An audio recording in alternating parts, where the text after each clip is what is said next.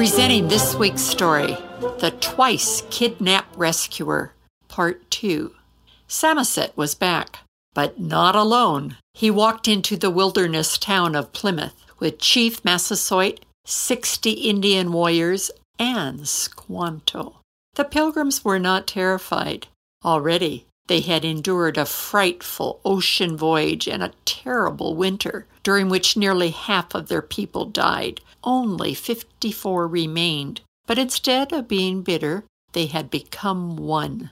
Spring was coming, but the Pilgrims faced starvation. They desperately needed food and skills to survive in this new land. Would these visitors help? What about Chief Massasoit, who was the leader of several small neighboring tribes? The chief welcomed the Pilgrims and accepted them as friends. Later, a fair peace treaty was made that lasted 40 years. When Massasoit left Plymouth, Squanto remained. Who was he? Oh, his is a curious story. When he was about 18, he lived where the Pilgrims now were living. He was kidnapped, taken to England, and taught the English language so he could give information about his homeland. Squanto spent 9 years in England, acquiring many new skills. Finally, he was allowed to return to his home across the ocean. Unbelievably, he was kidnapped a second time by a ship captain.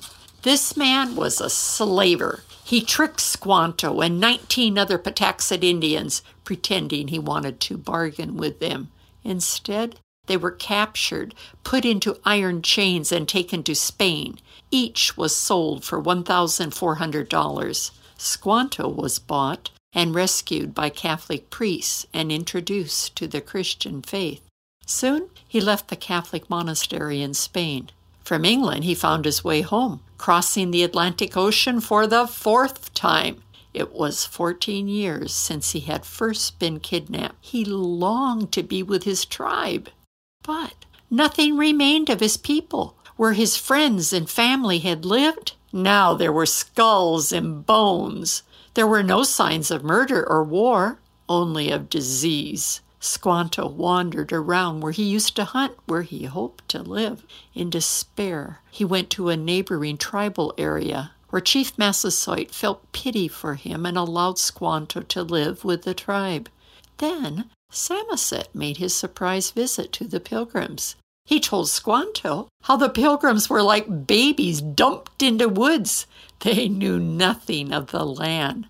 Squanto understood survival, and especially in his home territory. Soon his mission was helping the Pilgrims. His first lesson was teaching them how to catch fat, slippery eels and prepare them as a sweet, delicious food. He showed the young men how to squish eels out of mud with their bare feet and pick them up with their hands. Another lesson was planting corn, the Indian way, using fish for fertilizer. Catching the fish was an adventure. Squanto taught the Pilgrims to stalk deer, plant pumpkins, make maple syrup, find plants for medicines, and choose good berries.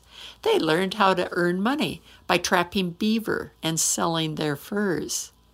A beautiful summer brought a wedding, trading with Indians, and a bountiful fall harvest. The Pilgrims were filled with thanksgiving to Squanto, to Massasoit and his tribe, and certainly to God. Governor Bradford declared a day of public thanksgiving, which we now celebrate in the United States every year in November. This is Barbara Steiner speaking. It has been my pleasure to share with you this inspiring story from American history. Please check out thisweekstory.com.